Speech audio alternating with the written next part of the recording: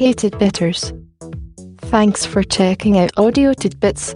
First, Gary has a thought that I think you may agree is worth a few minutes to consider.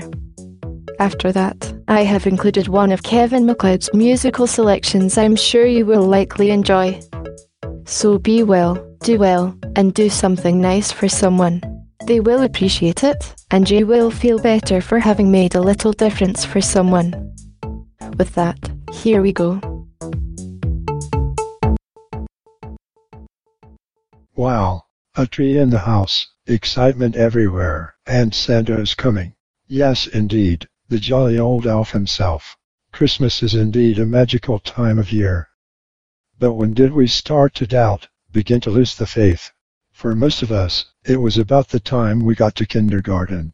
A question here, an overheard comment there, and our confidence began to crack. Even then, we might still believe were it not for the playground expert on everything. Know-it-all types always show up when we least need them. Perhaps you have noticed that yourself.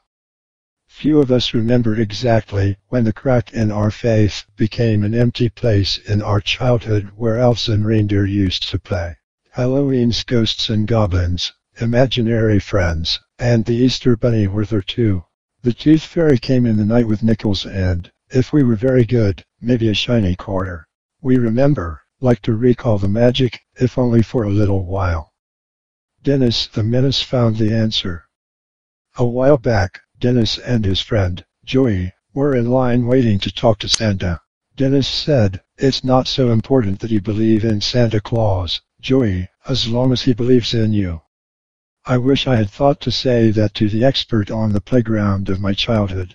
Her name was Sandra, and I learned what she had found out about Santa Claus the same winter morning I learned what happens to little boys who had little girls. Neither lesson felt much like good news, nor anything else I personally wanted to know. Please indulge me. Hey Sandra, so what?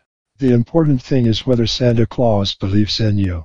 That's almost the same thing my mother told me when I told her what you said.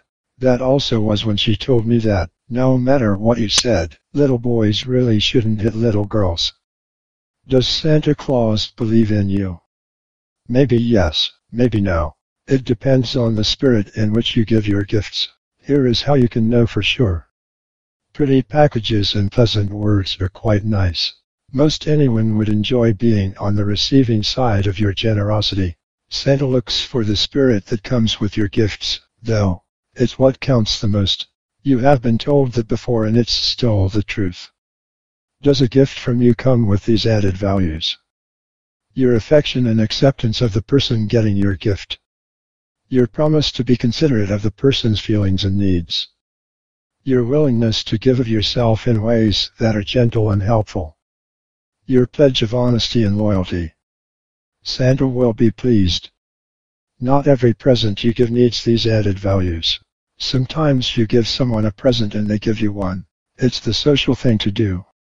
Your family and special friends deserve more, though. When your gifts to them come with these added values, they know for sure that Santa believes in them. But here is the real treat.